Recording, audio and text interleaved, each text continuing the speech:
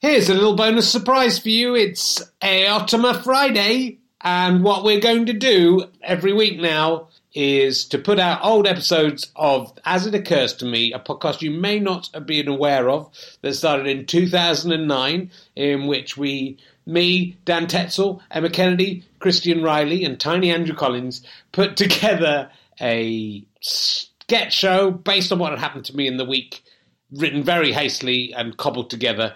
It did quite well. Some of you have probably heard it, some of you may not, but we figured if we put it up on this stream, we'd get more listeners, but also because we've got adverts on this stream, we can raise some revenue, and we'll put some of that revenue into the Comedians Fund. We will also pay the actors who are in this show, who are currently not making any money, and also give you more entertainment to get you through these dark and difficult times. So we're going way, way back to, I don't know when it was, apparently October 2009.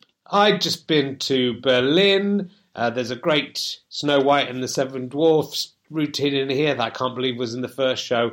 It's a little bit offensive in places. Don't listen if you'll be easily offended.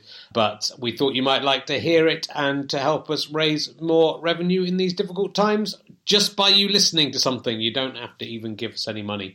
So sit back, relax, and enjoy episode 1 of As It Occurs to Me. And we'll be back each week with another one until we run out of shows. See ya. Bye. This is As It Occurs to Me, and please welcome the man it's all occurred to, Richard Herring. Thank you. Thank you. Hello and welcome to the first ever episode of As It Occurs to Me, or as all the cool kids will soon be calling it, AIOTM. Yeah, you got to shout that out when I should have probably mentioned that before. But I just, arrogantly thought it might just happen, like some kind of king canut. So I am Richard Keith Herring, and everything in this show is stuff that has occurred to me this week in one of the two senses of the word. Either it's happened to me or I've thought of it. It's occurred to me. Do you get it? Do you? Well, you should. It's clever. Some things that have occurred to me this week. Sunday. Watching Richard Dawkins talking about Darwin on TV, I wondered if Darwin had only come up with the theory of evolution because he really, really looks like a monkey. Check out every photo of him on his great big monkey face, monkey eyes. What a convenient theory that was. Chimpy Darwin. Saturday. Reading about Gordon Brown's eye operation on the BBC website, for a second I genuinely couldn't work out if he had minor retinal tears in his eye or minor retinal tears in his eye. He's having such a hard time. There's something rather poetically moving about him having tiny tears inside his one sad, doomed eye. But it's not until his other eye has tears in it that he'll get my vote. If you're that sad, Gordon, melt the glass with your sorrow. Sunday. Watching Robbie Williams on The X Factor, I realised he looks so much like a monkey that his next song is bound to be a celebration of the theory of evolution. Very convenient, Robbie Williams. But if the singing comeback doesn't work out, he can definitely get a part in the next PG Chip Tips chimp advert. And congratulations on him for looking more. Congratulations to him for looking more desperate for fame than anyone else on the show. Quite a feat there, chimp face. So, do you notice I couldn't go back and change it? No editing in this show. Joining me in recreating my week and exploring my brain shits are the wonderful Dan Tetzel, ladies and gentlemen. Hello. I used to write for Basil Brush. Why'd you keep going on about that? It's so boring. You wrote it in there. Well, you don't have to read out just because I've written it here. You don't have Talk to about read. my grandfather who was in the SS. That's next. That's going to be the next week. show. Okay. There's two things about you: Basil Brush and the Nazis. Yeah. Imagine if those two things ever had a child. And what a wonderful. Has anything occurred to you this week? Oh yeah. Speaking of children, I was very nearly sick on a baby yesterday. Really? Yes. I have a baby. Don't worry, it's my own. And. It's all right if it's your own. You're allowed it's to fine, fix it. yeah. And I was revenge. A little bit hungover, and I opened a sort of jar of mushed up beef, and she punched me. The baby punched me in my throat, and I had to put her down and go and be sick. Wow, I wish the whole show was what happened to you this week. Will you please welcome the fair to middling and frankly mawkish TV's Emma Kennedy, ladies and gentlemen. I am not mawkish! Not Turkish. And so on. And what's occurred to you this week, Emma? I actually had an audition for Mamma Mia. Really? The this stage week. musical? The stage musical, which was a surprise to me because I can't sing. And to the extent that I actually got my agent to phone them up to say she can't sing, and they still asked to see me. And so I spent the weekend trying to learn Dancing Queen, which is what they asked me to sing. And I went in and I said, look, I'll be honest, when I sing Dancing Queen, it's like when they kill pigs. And I proved it by then singing it. Which, do you actually want me to sing it? As long as it doesn't sound anything like... You can dance! I'm not putting this on. This is how I sing. You can jive, having the time of your life. And at the end of it, the musical director, in all seriousness, went to me, perfect. And at that point, the penny dropped. Who's seen the film, Mamma Mia? Pierce Brosnan, yeah? The musical... there's an answer now. We know why. The musical director is fucking tone deaf. So did you get the part? Do you know if you got the part? Yeah, I got the part. Good, fantastic. Don't be idiots. Cool. So what do you think of the way I'm looking, hey, baby? Well, it's pretty good, isn't it, at the moment? you know, I'm going to go out on a limb, and I'm liking the new look, Richie Keith. You know, what's going on there? It's all right, I've got a moustache at the moment, well spotted. That's very amusing. It's not just a moustache, though. No, is it? A little scrawny moustache, long hair. Yeah, you look like you're auditioning for a part of a plumber in a 1970s porn film. You're right, Emma. That's exactly what I am doing. I've invented a time machine, right? But rather than choosing to use it to go back in time to kill Hitler or stop 9/11 or punch Jesus, something useful. I've decided to go back to 1974 and try and get a part in a poor quality hardcore porn flick. So. Right. Did you get the part? No, that's the shame of it. After all that, I couldn't maintain an erection during the audition, so they sent me home. So that inventing a time machine for nothing. Yeah, it's a pity that. Yeah, isn't actually, it? I'm mocking you, Emma, and your mawkish stupidity. I'm really, the reason for the moustache is I'm doing some more Hitler moustache shows. You probably, next week, you probably are aware of. It's a big hit in Edinburgh, which I'm doing them in Brighton. There's still some tickets left. Manchester sold out next week. So I needed to grow the moustache back, or the Hitler moustache back, but I didn't really want to go around with the Hitler moustache again. Right. I've done that for 3 months, so I've got to have the full moustache for the moment. To be honest, Richard, I think the Hitler moustache thing is sort of less embarrassing than the porn one. Yeah, thanks. Well, at least I haven't been cast as a 63-year-old woman in an episode of Casualty. That had thousands of actual 63-year-old women to choose from, but decided that you, a 42-year-old woman, look the most like a 63-year-old woman than any of them, correctly so, as it turns out. Damn you. Anyway, so here we are, but what the hell are we doing? What kind of madness is this? An internet stand-up and sketch show? Why? Why would anyone put themselves through this? Why? Well, putting together a comedy show for the radio can be a frustrating business. You have to kind of jump through so many hoops, prove so many, make so many people happy and get all these executives to approve it. It takes a long time. So I just thought to myself, why can't I just write a script on Sunday, record it on a Monday, and have people listening to it on Tuesday? Well, thanks to a newfangled invention called the internet, I can. That's right, you heard it here first, the internet. Look out for that, it's going to be big. This show is untested, uncensored, and unedited, as you can see on that particular word, and has... Usually we'd have edited that out, but we have to keep it in. That's the beauty. It's almost like I did it on purpose, but I didn't. It's got... it's unedited and it's got lower production values than bid-up TV. Next week, I might think to try and buy some kind of sound effects CD in advance or put together some music that I can play at the beginning or something. But no, I forgot about that. So today's show has just one sound effect in the whole thing, which I found on the internet for free and which is frankly shit.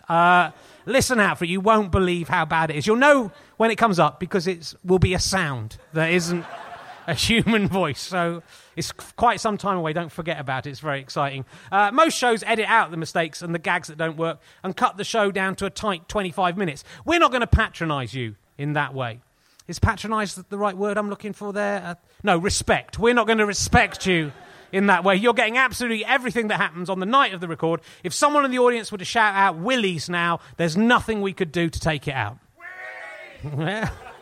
Loads of people did that. It was weird, wasn't it? One bloke especially loudly, like he'd been waiting his whole life for that opportunity to come up. Just one day I want to shout out. He's the one everyone will hear. Anyway, it's warts and all, but hopefully it won't all be warts. Or, yeah. Yeah, good. This could turn into a disaster. Though, it's like, imagine if someone does that in the middle of every single joke. Wouldn't that be brilliant? It'd fill up a lot of time. I'll start again. We'll edit that bit out. Oh, no. It's warts and all, but hopefully it won't all be warts, or the warts that are in it will be funny warts, like genital warts on the genitals and face of Jeremy Kyle. Or that bloke who just shouted out Willies the second time. Let's get off the whole warts thing. It'll be mainly jokes, or at least attempted jokes. But the best thing about this show is I can say whatever I like. I can say anything, because there's no censorship. It's brilliant. I could fill this whole show with me just saying the word packy over and over again if I wanted to, and no one could do a thing about it. That could be the whole show. Obviously, I'm not going to say the word packy over and over again, because I'm not an idiot who wants to sabotage my own career. I think the word packy is offensive and believe no one should say it in any context whatsoever, even in a critical one. Everyone's having to go at that chinny bloke from Strictly Come Dancing, the one who's only on TV because he's clearly Bruce Forsyth's love child. But no one is mentioning the fact that Kirsty Walk said packy on Newsnight on Thursday. Admittedly, she was just reporting about the bloke from Strictly saying it, but she still said packy. She didn't apologise, and when will she be sacked? When? When, I ask you? Never, that's right. Anyway, you won't be hearing that word on As It Occurs to Me, because it's horrible, and that's not one I would ever use, and nor should you. If you're listening, don't copy me. It's not funny. Limey, though, we'll be saying all the time, so if there are any fucking limeys out there, you better watch. Yeah, I don't care. But what if I did use the whole hour of this programme just to say that one word over and again? What are you going to do? Sack me from doing a show that I put on myself that I don't get paid for? Good luck, you urethra. Yeah. You heard me. I called you a urethra. Yeah. I'm comparing you to the urinary tract. Not even the meatus, which would be a little bit cool. The urethra. How'd you like them potatoes? Yeah. If anyone complains about this show, I don't have to get all contrite to try and save my sorry ass. I will insult them more, thanks to the unique way that this show is funded by the fucking idiots who come to the Leicester Square Theatre to watch it live when they can just listen to it for free at home. This means the only option available to the disgruntled listener is to punch me in my stupid face. Well, come and have a go if you think you're hard enough. That's Mary Whitehouse. Yeah, you're not singing anymore, are you, Mary? Because you're dead.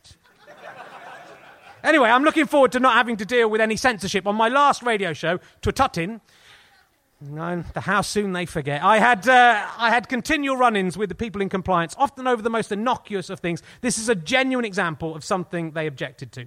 We at BBC Compliance cannot put this out on Radio 2 on a Saturday lunchtime. Why? What do you mean?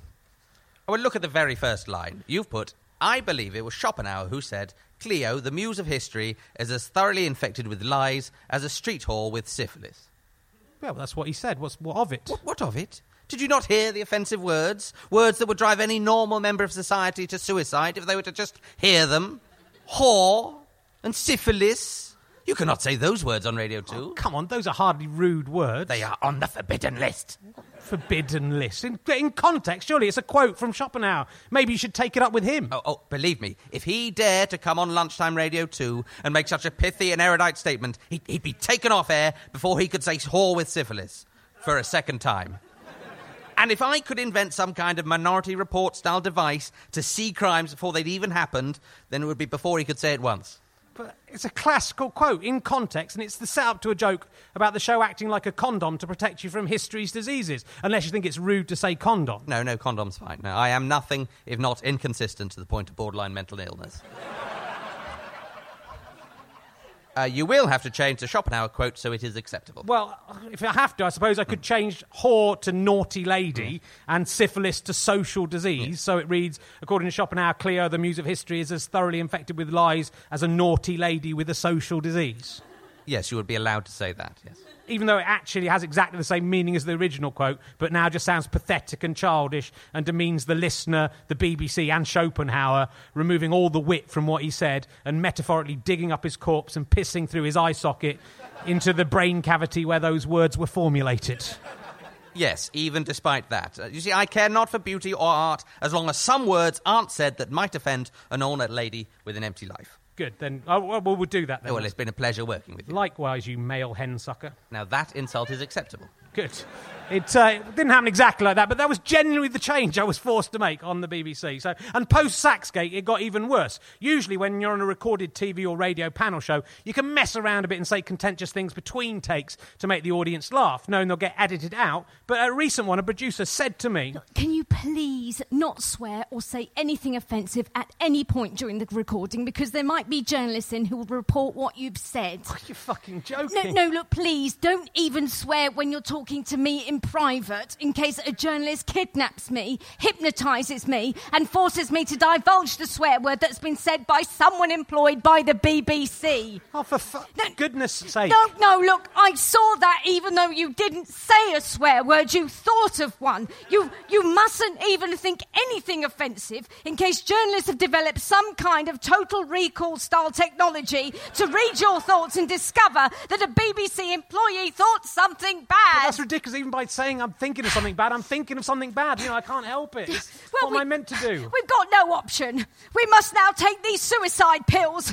I mean, I would have shot you and then myself, but you didn't bring any kind of sound effects CD for the show, so... Yeah, but it's okay. We can make a good noise of taking suicide tablets ourselves. Okay. Oh, I'm dying.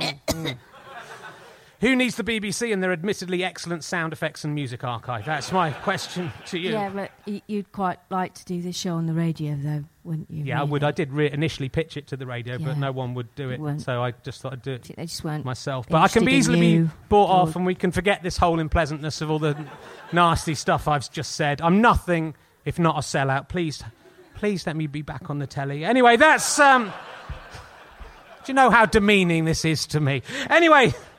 That's just the background to the show. All week I've been revelling in this newfound freedom, sitting at my computer thinking I can write anything I want. I'm free to do anything, to say anything I want, to go on for as long as I want about any idea, no matter how unfunny or uninteresting it is, as we've already seen. Complete and utter freedom.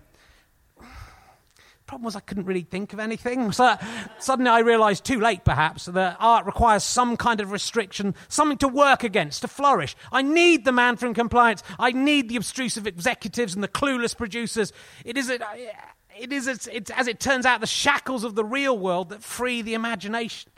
So that's the end of this week's show, because all week I've just been sitting on my sofa in my pants, failing to think of anything to write about. That's all I have for you. But at least we learnt a lesson there about imagination and the power of restrictions on it, so we can all go home.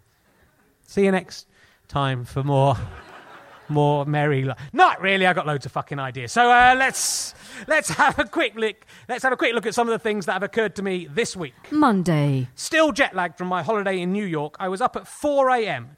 after just 90 minutes sleep to spend the day in Berlin for a documentary I'm doing for Radio 2. See, I love the BBC. Really, they're excellent. It's about David Hasselhoff's part in the fall of the Berlin Wall. You might not know about this, it's true, but his song, Looking for Freedom, became an anthem of the reunification. And in 1989, just after the Brandenburg Gate had been reopened, he was invited to sing the song in front of 1 million Germans. He was standing in a crane above the wall whilst wearing a suit covered in light bulbs. Look it up on YouTube if you don't believe me. It's that, he's never been given so much as a premature Nobel Peace Prize for his work. Now... But, I was there and I was standing looking at one of the few stretches of the Berlin Wall that remains. I couldn't help thinking that if David Hasselhoff had only been dancing on top of it in a stupid suit decades before, the German people might have knocked the whole thing down sooner. I'm looking for freedom. Are you looking for freedom? What is the freedom? Where is it at? Ooh, ooh. What is that? What is that up there? Is that the man from Night Rider singing Europop? Yeah, it is, yeah. It is quite embarrassing, Nine. Yeah, but, the juxtaposition of this vacuous music sung by a pointless man in ridiculous clothes with the harsh reality of this inhuman division of his once proud and beautiful city, has made me understand that our supposed ethical differences are just as ephemeral as David Hasselhoff. Obviously, David Hasselhoff should not be there, but now I see that the wall is equally inappropriate. Communism and capitalism are similarly invalid if one can produce this wall and the other produces Hasselhoff. Let's reunify now! Thank you, David Hasselhoff. No problem. I'm glad you understood what I was trying to do. In fact, if you juxtapose, and just interestingly, even though I'm doing this documentary, I've never actually listened to the song Looking for Freedom, so I don't think there'll be any rights issues about the song, but I might accidentally have just hit on the right tune there. If I have, it was just, I've made it up myself. I've definitely never... It's poor research, I have to say. But in fact, if you juxtapose David Hasselhoff in a crane singing a rubbish song in a sparkly suit against any trouble spot or disagreement, however dark or frightening, I think it would lose all of its power. I'm sorry, darling, we have to face it. Our marriage is over. I've been sleeping with your sister for years. Everything you say and do makes me want to punch you in the face, and I have urinated in your porridge every morning for the last month. I agree. There's no way we can possibly make this work. You also have terrible halitosis, and I should have mentioned this before, but I am a lesbian. Oh, yeah, I'm looking for freedom. Why can't we have more freedom? I'm just saying it'd be nice to have some freedom of some kind. Look, it's David Hasselhoff on a surprisingly silent crane, wearing a light bulb suit. Brilliant. God, I hate his music and everything he does. Yeah, me too. We agree about something. Yes. And as long as we are together, there's no danger that either of us will become sexually involved with David Hasselhoff. You're right. I think this is worth another try. Thanks, David Hasselhoff. My pleasure, folks. Only doing my job. Or... Osama bin Laden, you have been convicted of orchestrating the 9/11 attacks, and I have no option but to sentence you to death. Do you have anything to say? Death to America and all the Western infidels. Well, I thought you'd say sorry at least. I wish I'd never given you the opportunity. Ooh, I'm looking for freedom. I'm looking for free. No, that wasn't it. It looked like a bit of freedom, but it was something... It's David Hasselhoff, singing his shit song on a crane. You know, Osama... Seeing this has made me realize just how bankrupt Western civilization is. You are totally right to want to destroy it. No. On the contrary, the existence and success of Hasselhoff proves there can be no God. I was wrong to do all that stuff in Allah's name. Hasselhoff has shown there is no heaven much more effectively than John Lennon. Let us accept that this life is all we have and share the world and live in peace. Yes, let's. Thanks, David. No problem, fellas. Glad to help. Hey, Osama. You couldn't just use one last bomb to blow up David Hasselhoff, could you? Hey, you guys, I wouldn't try that. Looking at life in the former East Germany in the various museums, I was constantly reminded of my visits to see my grandparents in Middlesbrough in the 1970s. The furnishings were the same, the cars were the same. Even the HQ of the German secret police, the Stasi, looked exactly like Middlesbrough Central Library. All of Berlin's beautiful now, and yet Middlesbrough is still exactly the same. When will Middlesbrough be freed? When? There is a shit curtain around it. Even David Hasselhoff wouldn't go in there. So, anyway, we're going to go and speak to some of our audience here to see if anyone's got an interesting thing. Has anyone had anything interesting occur to them this week, especially if you're within reach of this microphone? That would be... What's happened to you, old beardy weirdo? What's the most interesting thing that's happened to you this week? Anything? What's your name? Kieran. Kieran? And what's happened to you this week? Absolutely nothing. Is this the most exciting thing being... You're going to write about me in your diary tonight. I got spoken to by Rich Herring, both in the show and in the warm-up that no one saw, where he said I was the worst-looking person in an audience. Admittedly, bad-looking people. It's probably a bad idea to audience participation in an unedited... And usually you do this, and there'll be one thing that someone says that's funny, but it takes about half an hour to get to it. I regret everything I've done. I'll tell you the things that I've... I'll tell you some things I've done instead that I haven't really thought about. I watched The X Factor last night, as I mentioned, and I haven't seen any of the rest of the series at all. I just watched the X Factor results show, and that is a really surreal thing. It's worth doing. Wait till the middle of a series, don't see any of them sing, and it's like a satire of Fame written by Ken Loach or something, where they've just dragged 10 people off the street randomly and put them in funny hats and done their hair up stupidly. And it pretty much is what has happened, actually, thinking about it. And today I went out. I wore this T-shirt, Andrew Collins is a fucking idiot, because I knew Andrew Collins was going to be into... Are you there, Andrew? Are you having an... So now you're in the podcast. Now, has anything interesting happened to you this week? No, okay. It's a tragic world where an audience of people who have empty lives come to see me tell you about my slightly more interesting but still... quite bad life. I mean, I've been to Berlin this week, and that's about... I've been interviewed by Alan Yentop for the Imagine series as well, because I'm a twat. It's a thing about who's the biggest twat in Britain. I've been interviewed for that, essentially. Anyway, I wore this, but it says Andrew Collins is a fucking idiot. We had these printed up for our own podcast, and Andrew took a dislike to this T-shirt. This is the only one that probably exists, because he didn't like having a T-shirt with the word fucking on it, but I still think it's funny, so I thought I'd wear it tonight, knowing he'd be in the audience, and it'd be quite funny. But I put a jumper on when I went out, because I didn't want to walk around with this is the problem with this T-shirt as a commercial thing. You can't really ever wear it outside. But I went out to buy some coffee for the guys, because that's the kind of... I'm not a big starry guy, I go out and I can't afford a runner. So, but I hadn't got my jumper on. I realised everyone was looking at me, and I was walking down the street with this T-shirt with just fucking written across it. So that was a bit embarrassed, but at least some more people know about Andrew Collins now. And I was just reading about... there's apparently a new Hitchhiker's Guide to the Galaxy book. Have you seen this? Have you seen the bloke who wrote Artemis Fowl? Because you know that Douglas Adams, he died quite a few years ago. And so it's kind of weird. Why have they done this? Why? Who wants to read? Anyone want to read the new Hitchhiker's Guide to the Galaxy book? Is anyone pleased about this happening?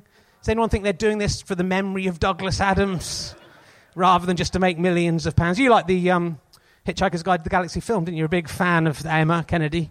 Fucking get me started on that film. It was a travesty. I have got you started. The point that they had Arthur going off with the girl at the end, they missed the entire point of the fucking book. Didn't they? I mean, they took one of the greatest comedy novels ever written, and turned it into a shitting, cock-juggling, thunder-cunting rom-com. And that's all I'm going to say. Well, hopefully the book will be as good. So... if I want you to know, if I ever die, Emma, in the middle of this series, I don't want anyone else to come in and write as it occurs to me. Do you know what? I don't think that's ever going to happen. Okay. Well, because I'm very healthy. I don't think anyone's going to be interested. You think if I die, the show will die with me? This internet non-profit making thing will die. I better try and stay alive for that. Anyway, let's go on to what I did on Wednesday.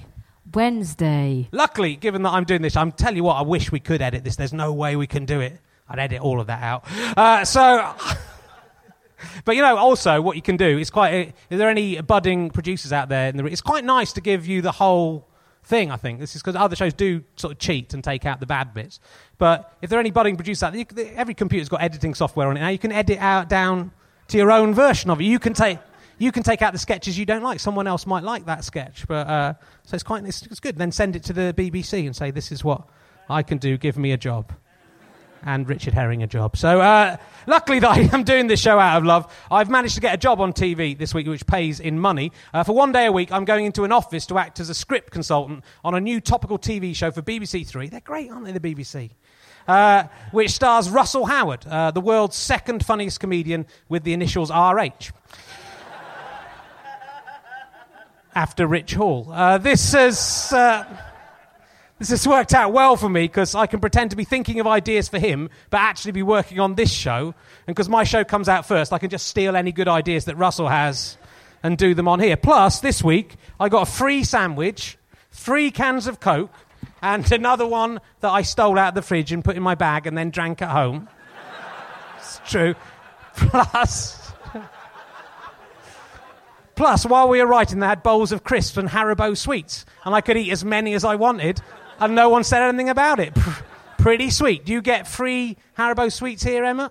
No, we get absolutely nothing. Yeah. In fact, you actually make us bring in Haribo sweets for you in return for appearing on here for nothing. Yeah, but you get the pleasure of working on a groundbreaking new comedy show. Yeah. And if it gets snapped up by a proper broadcaster, then you can be in the show and get as many Haribos as you can eat, apart from the fried egg ones. I like those. And unless we can get Horden and Corden to be in it instead of you, obviously they're better. Anyway, I was genuinely delighted about these Haribo sweets. If I'd known I'd got sweets, I wouldn't have even asked for any money. Honestly, I'm 42 years old. But when I was eating the sweets and pretending to work for Russell, I discovered a brilliant story that I didn't even tell him about, but saved for myself. Thanks for the Haribo, Howard, you loser. He must be fuming, what with his thousands of fans and millions of pounds. Maybe I shouldn't reveal I'm ripping that show off until their series is actually finished. It might be a Pyrrhic victory for me. Anyway, pop quiz. You, Kieran. How many dwarves did Snow White have, would you say? 7 dwarves, says Kieran. You are a fucking idiot. 7. If you were reading The Sun on Wednesday, and I can't see any reason why you wouldn't have been, then you will know that there were at least another 15 dwarves who didn't make it into the film. These are genuine alternatives that were considered by evil Walt Disney. I haven't made any of these up, I promise you. Sniffy, lazy, stuffy, shorty, presumably a small dwarf who the other dwarves mocked for his height with little to no self-awareness. Wheezy, burpy, which I wish he'd got in. I tell you, that would have been fantastic. Dizzy, flabby, goopy. Goopy, really? Was he viscous? Did he have no bones? Did he sliver around a little pool of dwarf blood on the floor? Is that goopy? Scrappy, who at least got that part in Scooby-Doo, so he went tipsy, tubby, woeful, and I promise you, titsy. I'm not making any of this up. They considered having a dwarf called Titsy. Maybe he was on female hormones, like Meatloaf in Fight Club. A little man with huge knockers. They definitely should have kept him in, shouldn't they? He'd have been very popular with the other dwarves until Snow White turned up with her hairless woman tits. Suddenly all the other dwarves would be more interested in her, and it would have created a brilliant dramatic tension. I'm the titsy one round here. Eat that fucking apple. Eat it, you fucking pert, wan-breasted whore. My gnarled, dwarfish man-tits were once good enough for the others, till you came along. It would have been a different film, I admit, but it would have been... But generally, the characters that came closest to being in the film were Jumpy and Baldy. It's true, and we're lucky enough to have them along tonight. Will you please welcome Snow White's 8th and 9th dwarves? Give them a round of applause.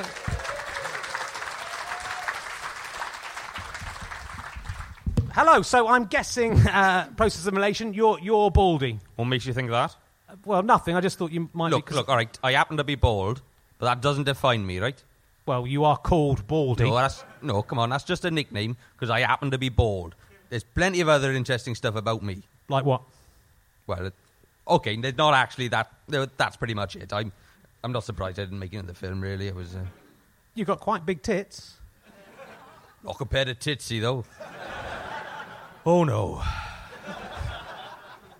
Oh. So sorry, how rude of me. You must be Jumpy. What? Oh, Jesus. Oh, I wasn't paying attention. You scared the shit out of me. Sorry. Now, there's a characteristic, isn't it, Baldy? Yeah. Not just being bald. That's not entertaining, is it? But being Jumpy. Oh, God. Oh, bollocks. So I happened again to apologise. So I can see it might get wearing quite quickly. Yep. Good point. Well made, yep. So back in 1937, you came this close to being in one of the biggest movie blockbusters of all time. You must be sore about this. Yeah, not as sore as X-Me. Hey, just my little joke there. He didn't even audition. It was somewhat upsetting, yes. Yeah, it was so arbitrary. I mean, in reality, there were a dozen of dwarves, but Walt Disney was too lazy to draw us all in for every shot, so we cut it down to 7. Oh my God, it's a snake! Oh no, it's just a microphone cable. Don't panic. Why 7? I mean, if you're going to cut it down, why not 10 dwarves? Nice round figure. Then they could have had both of us and Titsy in it. Oh, Titsy.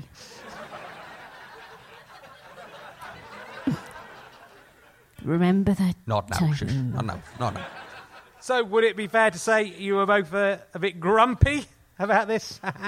No, I mean, if it had to be 7, then it's pretty clear they chose the wrong 7. I mean, obviously, happy, dopey, sleepy, grumpy and sneezy had to be in it. No one's arguing with that. Well, I don't know. Sneezy, bit of a limited character. He just sneezes sometimes. Whoop-de-fucking-do. Says the bloke who just doesn't have any hair. I suffer from alopecia. Oh, sorry, nothing. But there is no way they should have had either Doc or Bashful in it. Exactly. The whole point of being a dwarf is that you are named after your one defining attribute, and your nickname is created by simply adding a Y to that. If someone sneezed, you called him Sneezy. If someone was a grump, it'd be, I don't know, let's call him Grumpy. If someone wanked into the ears of all the other dwarves while they were asleep, we'd call him Wanks into the ears of all the other dwarves while they're sleepy. Which, for convenience sake, would be shortened to Sleepy. But Doc, I mean, what's that? I mean, first of all, he's not a doctor. He's a diamond miner like the rest of us, and we're named by our personal attributes, not our profession. Yeah, if he was clever, then call him Brainy. But Doc, his name doesn't work. He shouldn't be in the 7. It should have been me or Jumpy. Oh, Jesus, will you stop doing that? I mean, come on, you've known me for at least 6 decades. You know, you think you've learned not to do that by now. Come on. I forgot. Perhaps I could be called Forgetty. You know, it's not just about the and boldness. Bashful. I mean, come on, it doesn't follow the pattern. I mean, so he's all shy, is he? Then call him Shyy! And I'll tell you this, he wasn't bashful at all in real life. That was an act put on to get him in the film. Oh dear, look at me with my finger in my mouth. All timorous. Yeah, in real life, he was brash, rude, obnoxious. He put on all that bashful shit for the producers. It was a total act. In real life, the rest of us knew him as Cunty. And if he's stuck with that name, then fair enough. He has an adjective with an E at the end, he's allowed in. But Bashful should have been out on his ear, along with Eerie, whose name was just too confusing on many levels. Although he later found fame as Big Ears. Oh, yeah. Having big ears, that's enough for today's audience. But not no hair, apparently. To be fair, if he'd had no ears, then I don't think he'd have done so well. Maybe if you'd had big hair... Oh, forget it. So why do you think that Doc and Bashful got those parts and you didn't? Well, I don't want to be done for libel, so I'm not going to say it's because Doc and Bashful were sucking off Walt Disney. You can't libel the dead. It's because Doc and Bashful were sucking off Walt Disney. That is the reason. Ladies and gentlemen, I'm about to say your name, Jumpy, Right. by the way, so don't get all surprised. Oh, as you. thank you. That's right. Baldy and Jumpy.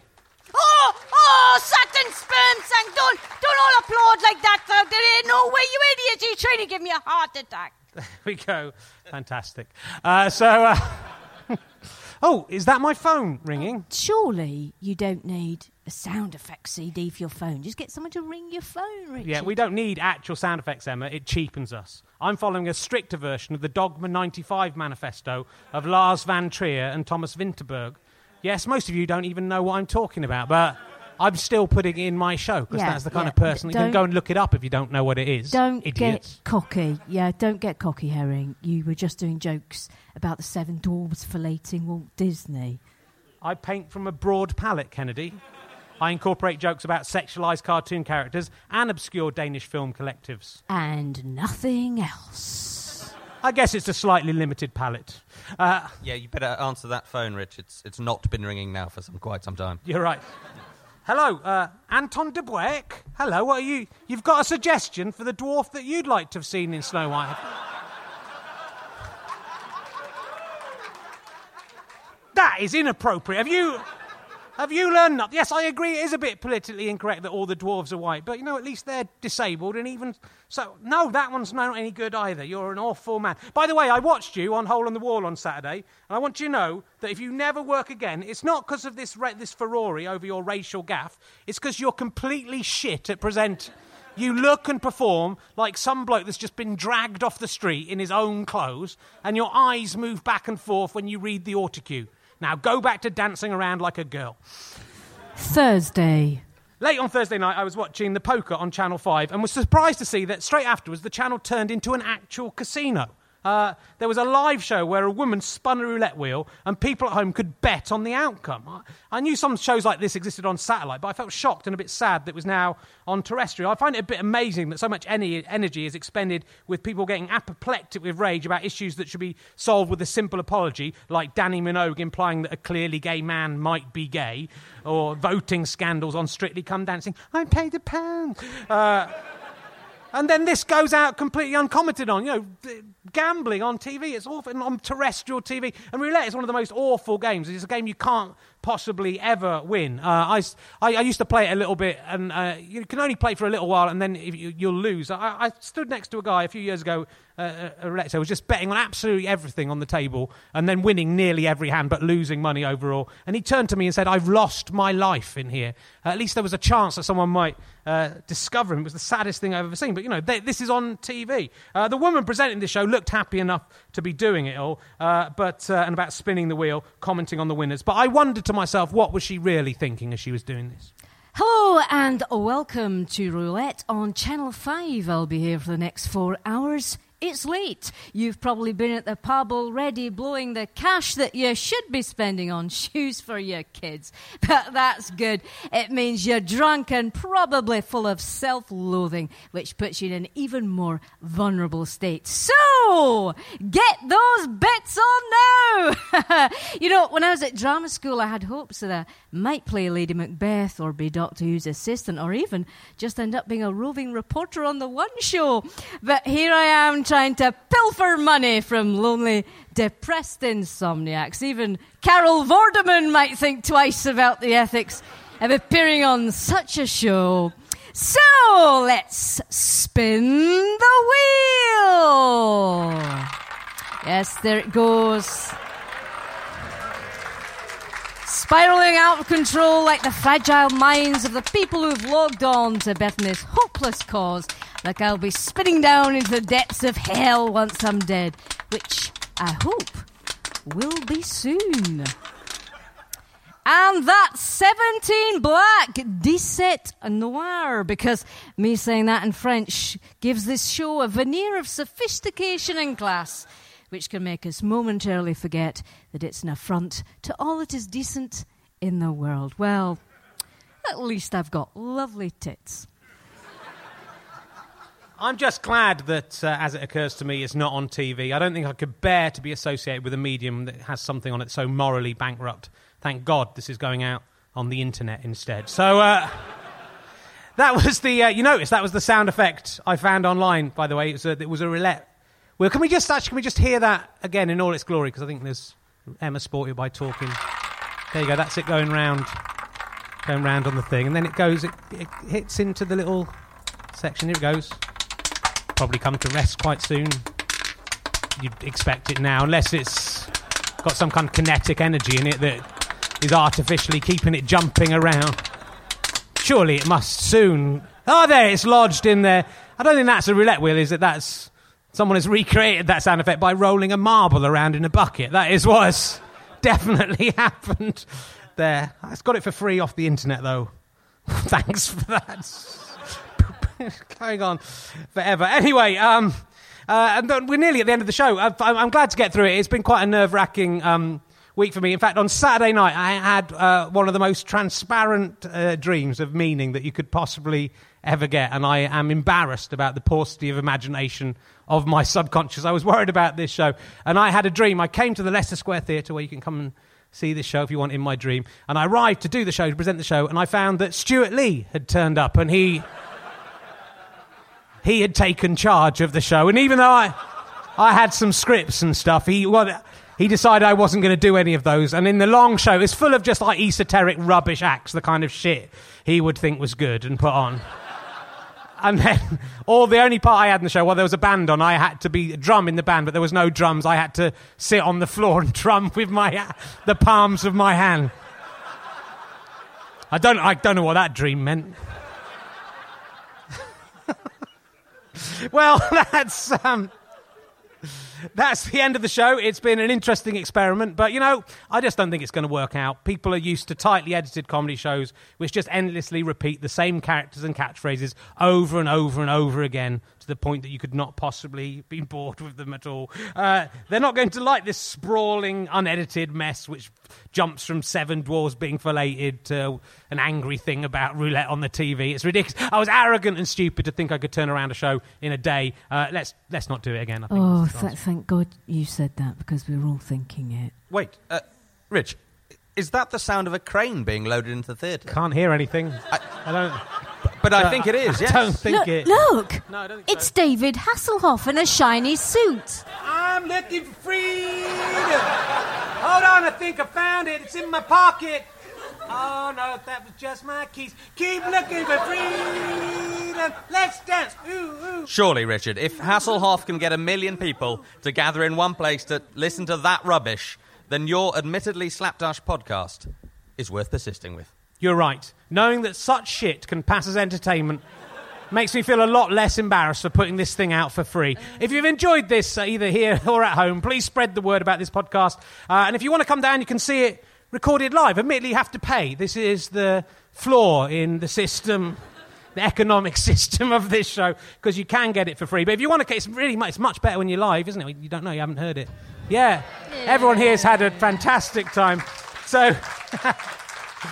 Come down. It's the Leicester's Willies, the man shouted out there. You can come and shout Willies. You can be in the podcast. I can see that is going to become something I really regret having written at 3 o'clock on a Sunday night. Anyway, come down. It's the Leicester Square Theatre. You can get details at my website, hatupa-//richardherring.com. That's www.richardherring.com to people who don't listen to my other podcast.